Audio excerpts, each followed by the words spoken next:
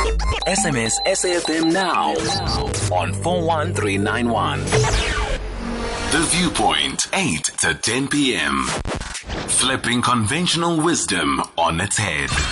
Songezo Mapete on SAFM. We are back here on SAFM just under 10 to before the hour 21 hours. The battle for consumers' money will be fierce tomorrow, Black Friday.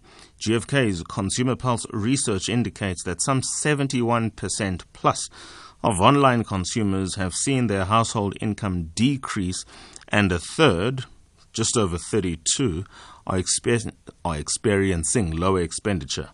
The news isn't entirely bad, as 16% agreed this is a favorable time to make a big purchase, and 10% say they plan to make a big purchase for the home. Our next guest is going to tell us a lot more about that in relation to reduced activity, such as dining out less, and scaled back holiday plans allow for consumers to have more money to allocate elsewhere. Nicolet Pienaar is the head of marketing insights at GfK to tell us more about that. Good evening, Nicolet. Thanks for your time. Good evening. Thank you very much for having me. Well, why would, in such a strained environment economically anyway, there would still be the sense of optimism where people still think this is a good time to spend? I think that is a very good question. And I think one of the key things is, the very hard year of which 2020 was. It was both financially stressing on the consumer and emotionally stressing on the consumer. And it's been a year like none we've ever experienced before. But Black Friday has always been a promotional period that encouraged this idea of self-indulgence and treating oneself. And, if there's any year to do it, 2020 is really the year. Throughout our research, we have always seen that Black Friday is very much a planned event where consumers go out with a short list of consumer goods or items which they want to purchase. And this year, I don't think it will be any different. The only difference is that we are going to be seeing two types of consumer. We're going to see a consumer that will really be going out and looking for the savings in the market, which we like to call the reset spender. So the consumer really looking for a good deal and a good value proposition. And on the other end, we are going to see the consumer who's going to look for some sort of premiumization, looking for a device or equipment he can normally not afford. We're losing expense of buying up and really self-indulging.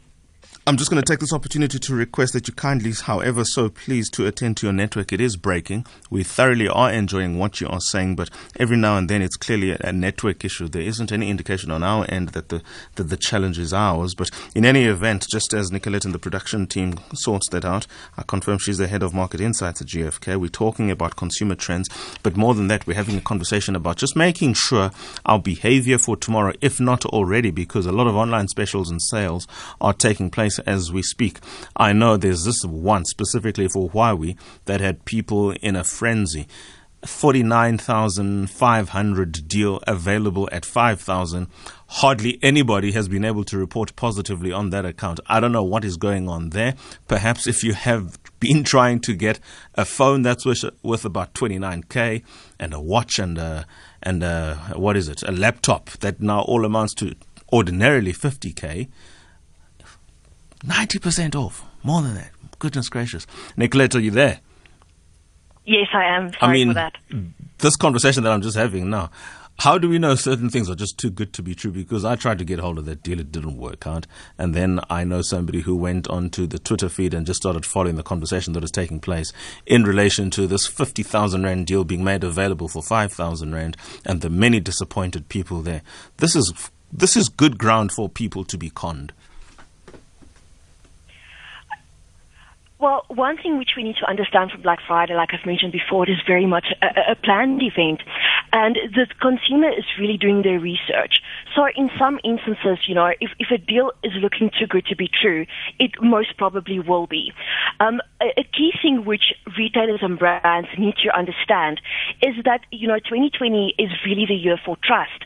And due to the very tough year, which we have been experiencing, the consumer has been really looking to retailers and to brands to see how they are behaving and what they are doing to give back to the community, and, back to South Africa. So I don't think consumers will be duped this year in Black Friday, as it is a planned event. The research is being done. We all have access to the internet, and we all have access to broadsheets to really do the research and to make sure that we are not taken for a ride. Interesting, not being taken for a ride. So the question is, what goes wrong? Do people, because they know Black Friday is once literally in a year event or day, they just go and max out more than they ordinarily would? Do people plan accordingly? What then is the market research telling you in relation to consumer expenditure patterns? Are people sufficiently equipped then to be able to engage Black Friday for two reasons? To score deals, because that's essentially what it's all about, but to make sure they capitalize in such a way that they can recover financially and not, as a result, get themselves into further debt, because that does happen. So I think one of the key drivers in Black Friday definitely is the value proposition, which we see in the market every single year. And a lot of planning is going into the event. We have really seen Black Friday upset the normal consumer pattern and the normal buying pattern, especially in the tech market, which we track. Black Friday has overtaken the Christmas period in a lot of technical goods, such as laptops, loudspeakers, panel televisions, where the consumer is really waiting for this promotional period to buy the good or the device, just for the very good value for money, which we are seeing in the market. What has been incredibly interesting is to watch this market over the last couple of weeks. And what has been different about 2020 for Black Friday is that we have seen this very long and extended period in the market where last year in 2019 and 2018, it was really just the Friday and the Monday where the strong promotional activity was, where this year it was really more of a black month. Some of the product categories which we have been tracking, such as washing machines, fridges, and TVs, one would have expected a slowdown as the consumer is really waiting for Friday, which is tomorrow, but we have not been seeing it. This extended promotional period has really been stimulating the demand and the market recovery. We've seen growth already week on week from week 44, which is the end of October. The washing machine market has been growing. The fridge market has been growing. TV market has been growing substantially. So the consumer is really ready and equipped to look for those value for money propositions and to go out and to buy it. We have just on 30 seconds. Of course, all of this is happening literally tomorrow, 23 days before Christmas, and just shy of 2 months before in fact, in just over a month, it'll be a conversation completely different, back to school, where some necessities will have to be paid. Final comment to those who might not have planned properly in relation to Black Friday, Christmas, and back to school.